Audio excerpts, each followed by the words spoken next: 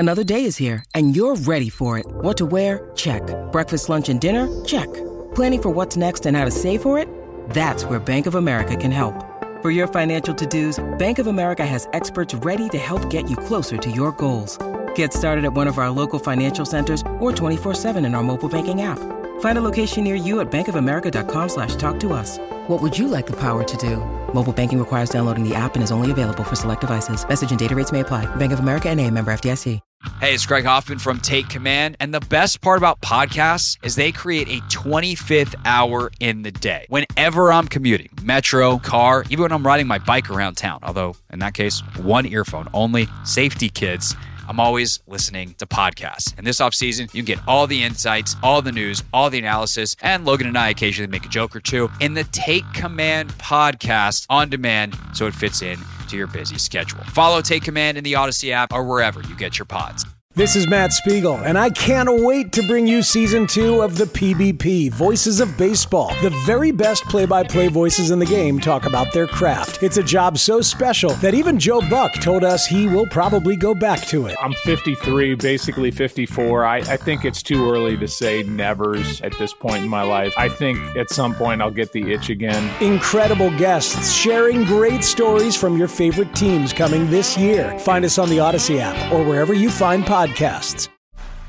It's time to take command with former NFL tight end Logan Paulsen and former Commanders beat reporter Craig Hoffman. Take Command podcast from Odyssey Sports. Logan Paulsen there, Craig Hoffman here. Logan, it feels like we haven't done this in a while because we did one literally every day last week. We actually able to enjoy the weekend, didn't have to talk into a microphone. But this is a podcast that certainly I have been looking forward to doing. I'm sure everybody. You've been looking forward to it?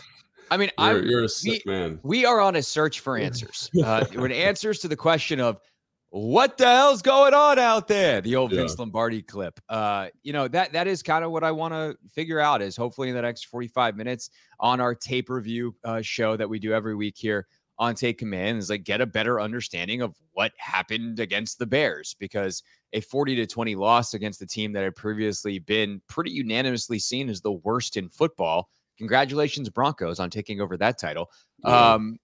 Is I would say unacceptable if you want to be who you want to be in terms of what the Commanders want to be, and figuring out what went wrong and ultimately fixing it is their job. But we can at least do the what went wrong part, the diagnosis here on the show, and give a couple of ideas on what we think they may do in terms of fixing it. So I'm excited to have to take a look under the hood. I got you. Yeah. I mean, it was, man, excited is not what I'm feeling. It just was like such a gross game. I think players probably feel the same way. And it's just one of those things that's so frustrating as a fan of the team to kind of watch and be like, oh man, like I can't believe this happened, or why did they do this or whatever. So yeah, we're gonna get into it, but it was a frustrating game to revisit. I think there's a lot of, like, to your point, kind of things that are very insightful about kind of revisiting the game. But yeah, man, it wasn't very pretty. And, I thought the offense played, well in the second half. Even that was a little bit up and down in my opinion. So it's got a lot of stuff to talk about for sure. So what can I say, Logan? I just love learning. That's an optimistic that's what this is about. I just love learning about what went wrong. Okay. So let's start with the defense, because that has obviously been the point of discussion mostly over the last bunch of days.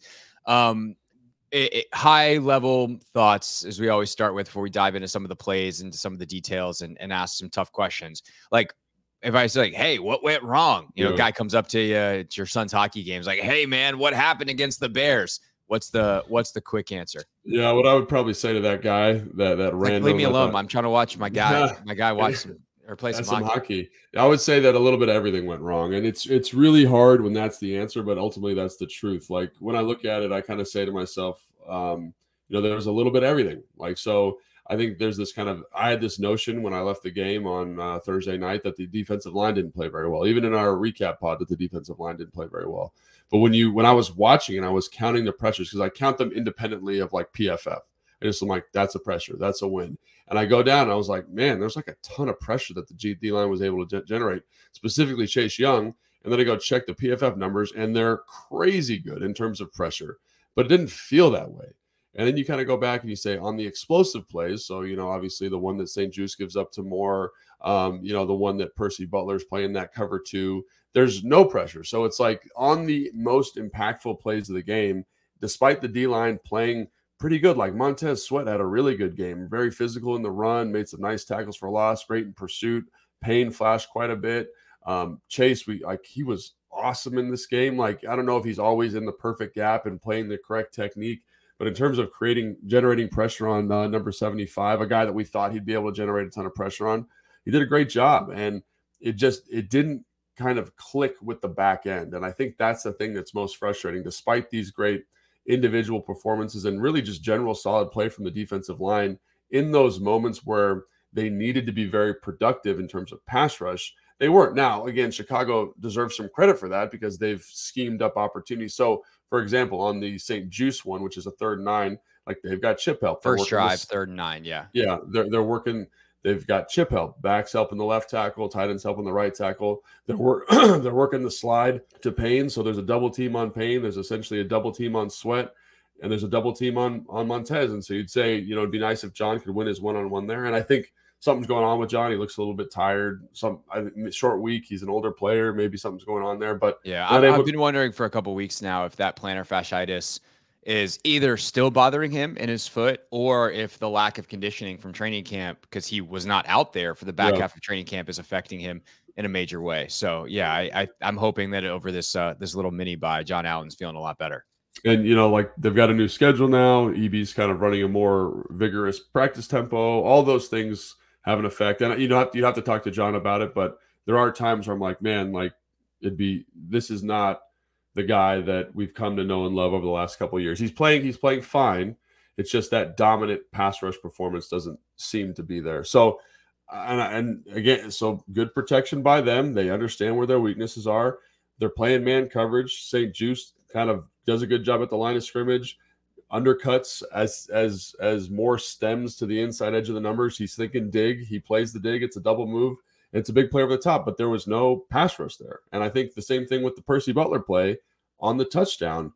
It's Percy's reading eyes. He's aggressively reading eyes. And one of the things is Fields is perfectly statuesque in the pocket. He looks down the middle, it feels like for 2 seconds, and then just switches his eyes late and throws the ball to Moore. And so I want to be mad at Percy. I want to be like, hey, man, what are you doing? But I know they coach those guys in cover 2 to read eyes. I know the weakness of the coverage is the Mike linebacker carrying the receiver up the middle of the field. All those things are true. Why is it a problem? Because the pass rush doesn't get home. But then there's other plays where the pass rush is amazing. So I think that was the thing that really stuck out to me. It's like when the D-line was excellent, those plays they don't become anything. It's like one of those things where because it's a sack or it's a TFL or whatever, and it's just like, oh, that's another play for the defensive line. The bad plays, the rush didn't show up, and obviously Chicago deserves credit for that because they protected it well.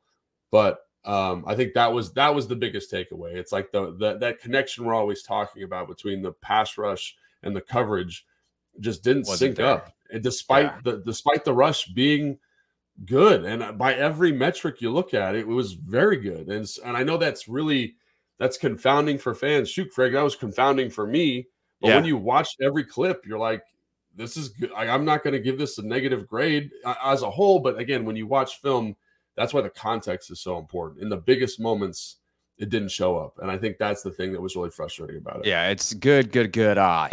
Right. Like that's what it is. And that's those plays. I won't make William work too hard to bleep a billion of what I just said, but like the explosive plays kill you because they overcome the good stuff that you can do. Just like in the same way offensively, like if you're in 3rd and 19, but you hit a 40-yard gain, like it doesn't matter how you got in 3rd and 19 anymore. It's done. Right. It's over with. You got the first down and possibly a touchdown. Like that's the issue here is that when you give up this many explosive plays, it doesn't matter what you do on the other downs. Like it literally does not matter. You can play perfect defense on 1st and 2nd down. You give up a big one on 3rd down and your work is gone.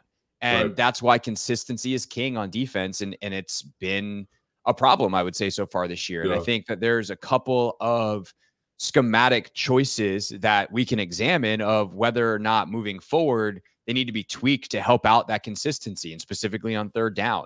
Ron talked about it on Monday, like when they went back and looked at the film and the analytics, whatever analytics Ron is looking at, they're like, oh yeah, third down is a big area where we could have been better on both sides of the ball. Sure. But on defense, it's like, okay, well, they've got third and long. Can we bring some blitz pressure so we know that there's not enough time to get the routes down the field? Yeah.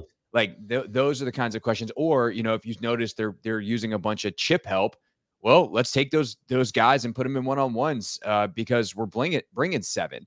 Like if you trust your back end, which it seemed like they did in this game because they played a ton of man coverage, then let's use some extra pressure and make Justin Fields think about where he's got to go with the ball a little bit more versus going like, oh, this is man, I've got time. Where's DJ Moore? Because again, like, at the end of the day, and whether they knew this would be the case going in or not, like no one would thought this kind of skew would be true, but 3 players caught passes from Justin Fields. That's it. 2 tight ends and DJ Moore. And so eventually at some point in the game, like, do you make that adjustment of being like, okay, we got to make sure that we have extra help on DJ Moore. He's the only guy that's killing us. And like, those are the kinds of schematic things that it's a lot easier here on this Tuesday, 5 days after the game, with the benefit of tape and hindsight and analysis or data, all that kind of stuff to see. But also that is why these guys get paid a lot of money to try to realize and make these things happen in games. And unfortunately, that's not what happened last Thursday. Hey everyone, this is Brett Boone. Would you know it? I've got a podcast going strong in our 4th year. Tune in as I sit down with my friends, some of the biggest names in sports, media, entertainment, for a lot of fun and in-depth conversations. As you know, baseball's been my life. It's been in the family for a long time, but it's a lot more than that here. It's sort of like taking a ride in a golf cart around a beautiful track. Join me every week for multiple episodes on the Brett Boone Podcast, available on the Odyssey app or wherever you get your podcasts. Yeah, and I think that's the thing that, again, schematically, that was a little bit confounding. And I think, something I would have done, I think something Jack would have done is probably played a little bit less man. I just look at it, I'm like, man, they were in man so much. And you mentioned that only 3 receivers got passes. Mooney had an explosive play that was missed on the first play of the game. And then I want to say it was the 3rd or 4th play of the next drive where it's a big out, and he basically makes St. Juice fall down, and they missed that one too. So despite the only 3 guys catching the football, there was many opportunities for more explosive plays, which is crazy to think about. So I just feel like I probably would have played a touch more zone or a touch more man match. If you're looking for a more aggressive zone coverage, maybe a little bit more man match, just to kind of help those guys be in a little bit better position. Like you said, it was surprising. We talked about there are advantages to playing man coverage, especially if you think your personnel's better. But I don't think I was expecting the volume of man coverage. And, that might have been a game plan specific thing. Like, if you think your personnel's better, go for it. Let's run a lot of man. Let's be aggressive. Let's make him hold the football. But if you're going to do that, the rush has to get home in a very specific way. And I just felt like, not like we just talked about, that didn't always execute the way I think the staff hoped, obviously. Yeah, I think that too, that again, like, we've got the benefit of hindsight, but we did say this before, whatever, like, apologists this, or, Monday morning quarterback that, like, it's just, here's the analysis, right? If I'm in that position as Jack Del Rio, I understand, and I have a temptation to go, our personnel is better. Let's man up. Let's get after it. Like, let's set an aggressive tone, all of that. But at the end of the day, I look at what the weakness is of that opponent, and I don't trust Justin Fields to consistently beat me in a bunch of cloud coverages, like without explosive plays, soft zone coverage. And that's boring, and it requires patience. And, guys like Emmanuel Forbes don't always have patience, as we'll talk about. But like, at the end of the day, I'm making them beat me with long drives. And not giving up explosives is my number one priority. And instead, they, even if there's sound logic as to why they made the decision, they missed that key point with the strategy that they implemented. And I think that's the frustrating thing, is like, do you see the forest through the trees kind of deal, where it's like, okay, what's the number one thing? What's the easiest way we lose? Giving up explosive plays. Okay, so how do we mitigate that risk? to me, it'd be playing a lot more soft zone against a team that, you have a big armed, super twitchy quarterback, but he's not super consistent with his accuracy, although Fields deserves a lot of credit. Fields played a hell. Like if we're doing this podcast for the Bears, we're giving Justin Fields literally the best grade he's probably ever had in his entire career. He was awesome. Like the throw to Moore to beat Kendall Fuller, like that's insane. It's so good. But I would have made him do that. And you talk about the explosives that he missed, and like that's kind of the thing is he's going to miss a fair amount. How do you make him earn it time and time and time again? And the Commanders just didn't do that on Thursday. I think even in certain situations, I think it was the third or fourth drive, Forbes misses a tackle. And that's something if you're going to play, and I think they were in some version of man there, some version of match. So again, not totally in line with your point, but if you're going to make them go length of the field, you got to make tackles. And that's true too. That was one of the most frustrating plays for me because it's like, it was 3rd and 10. Just tackle the guy. It's 3rd and 2, and you're living to play another day, but you miss the tackle, ends up being an explosive play. They get points off that. And I just think like that was kind of the game for me. There was like St. Juste on the first explosive, I think is doing what he's supposed to do. It looks right to me. You're trusting the rush is going to get home. You're attacking the dig. Rush doesn't get there. Double move ends up being a big play. I think Percy's doing what he's supposed to do, but it ends up being a big play. Just do what you're supposed to do, like consistently. Trust your teammates. And I think that was the thing with that Forbes play that was so frustrating because that's all in his control, in my opinion. Just make that tackle and we're in a better spot. So, but I agree. I think your analysis is spot on. I think with the Bears, when you watch them against Denver, one of the things that stuck out is that they were able to find explosive plays against that Denver defense. It wasn't super consistent or methodical. It was, we're going to run a keeper and Moore is going to break.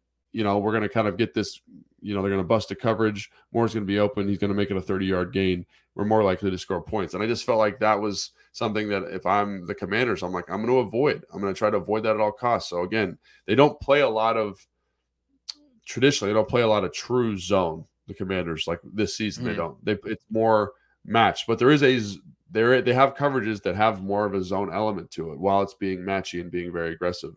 And I think I probably would have leaned more into that stuff. I think, and they might have been. It's really hard to tell, so I don't want to be making these declarations. But I think something a little bit more conservative probably would have been appropriate.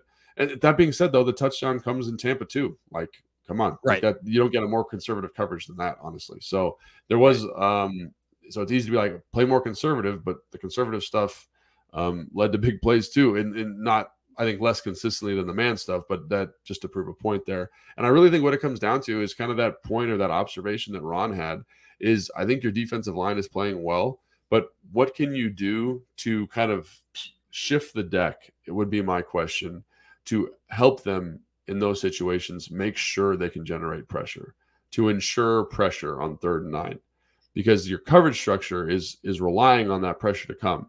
And if it doesn't come from those front 4 guys, again, they're great. Like Chase Young, I think had like a 92 by PFF, which for people, he did 92 PFF pass, which is grade. An insane grade. Like that's like you're best in the NFL. Like PFF had him at a 11 total pressures, 1 sack, 3 hits, 7 hurries, 1 batted ball.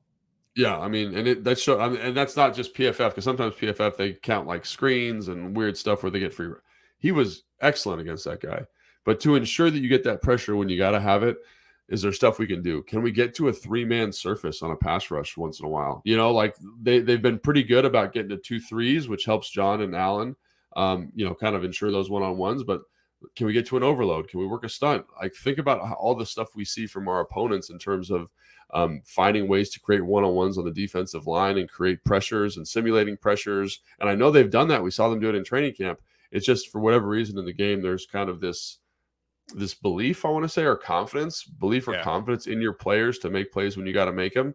And I think as a coach, like one of your jobs is to make sure that you're getting the production you want when you need it. And so what can they do? I think that's very, very aware of Ron. I think that's the right approach is these guys are playing well, But we got to ensure that in these situations we get the result we're looking for. And how do we make that happen? I think. Yeah. And so like the calculus there, just to go into it a little deeper, like sending blitzes means you have less players in coverage. 100%. And like that's the risk reward thing that Jack and Ron and that staff is placing. But as a quarterback, if you don't know where the pressure's coming from, like finding out where they're one short is hard, and it's got to happen quickly because the pressure's coming. And like, that's to me is a sacrifice that if you execute your blitz as well is well worth taking. And if it's going to potentially line up a Chase Young, a Montez Sweat, a Daron Payne, a John Allen for a quick win because they can no longer get double teamed, that's worth to me being one short or even two short in the right distances on the back end, right down a distance on the back end.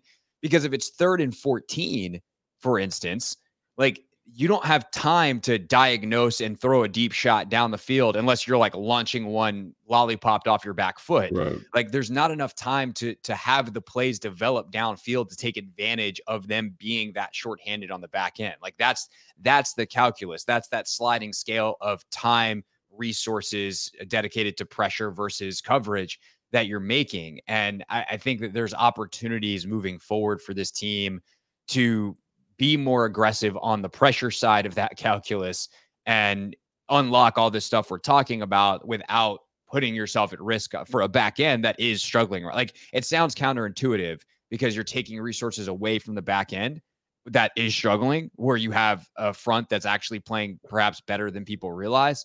But to actually achieve the goal, you're actually not hurting them. You're helping them because you make their job easier. And even to like simplify it, even more than that, obviously you're talking about bringing pressure, and that's important, right? Bringing 5-man rushes, 6-man rushes. That's a part of bringing pressure. But I also think there's simpler ways and maybe less ways that are less risky that you could also employ, right? We've talked about simulated pressure, and one of the things that teams have done to the Commanders, like think about the stuff that the Bills did. They're not always bringing 5-man; they're bringing 4 men, but they're just kind of changing the pattern. And by changing the pattern and understanding the protection rules of the opponent, you're able to kind of maximize your rush opportunity. And you got to call it in the right situation. And the guys got to be smart. They got to say, this is how they set their slide. They set their slide to the passing strength, or they set their slide away from the back. If you know that they're going to do that, I can ensure the 2-man side. And again, this is a little bit different because, Chicago, I think they understood where the Commanders' bread was buttered, and they did a really good job of making sure we got, we got all these protectors in there. We got, chip help. We got all this stuff going on. I think that's also important to kind of factor in. But the other thing that you see a lot, like if you look at the Cleveland Browns, for example, is can you get Chase Young matched up on a center? Can you get Montez Sweat in a more advantageous matchup? And those are things that do encourage more pressure, but they're not incurring more risk in the back end. And you got to plan, you got to study, you got to game plan a little bit. But I do think that is that's something else, like kind of in terms of a sliding scale of creating pressure. Obviously, you can go, everyone remembers that Engage 8 from Madden where you're blitzing 8 guys and it looks all crazy. Or we can just kind of change the pattern of the rush up front, move guys around a little bit to ensure we're getting the matchups we want. Yeah, totally.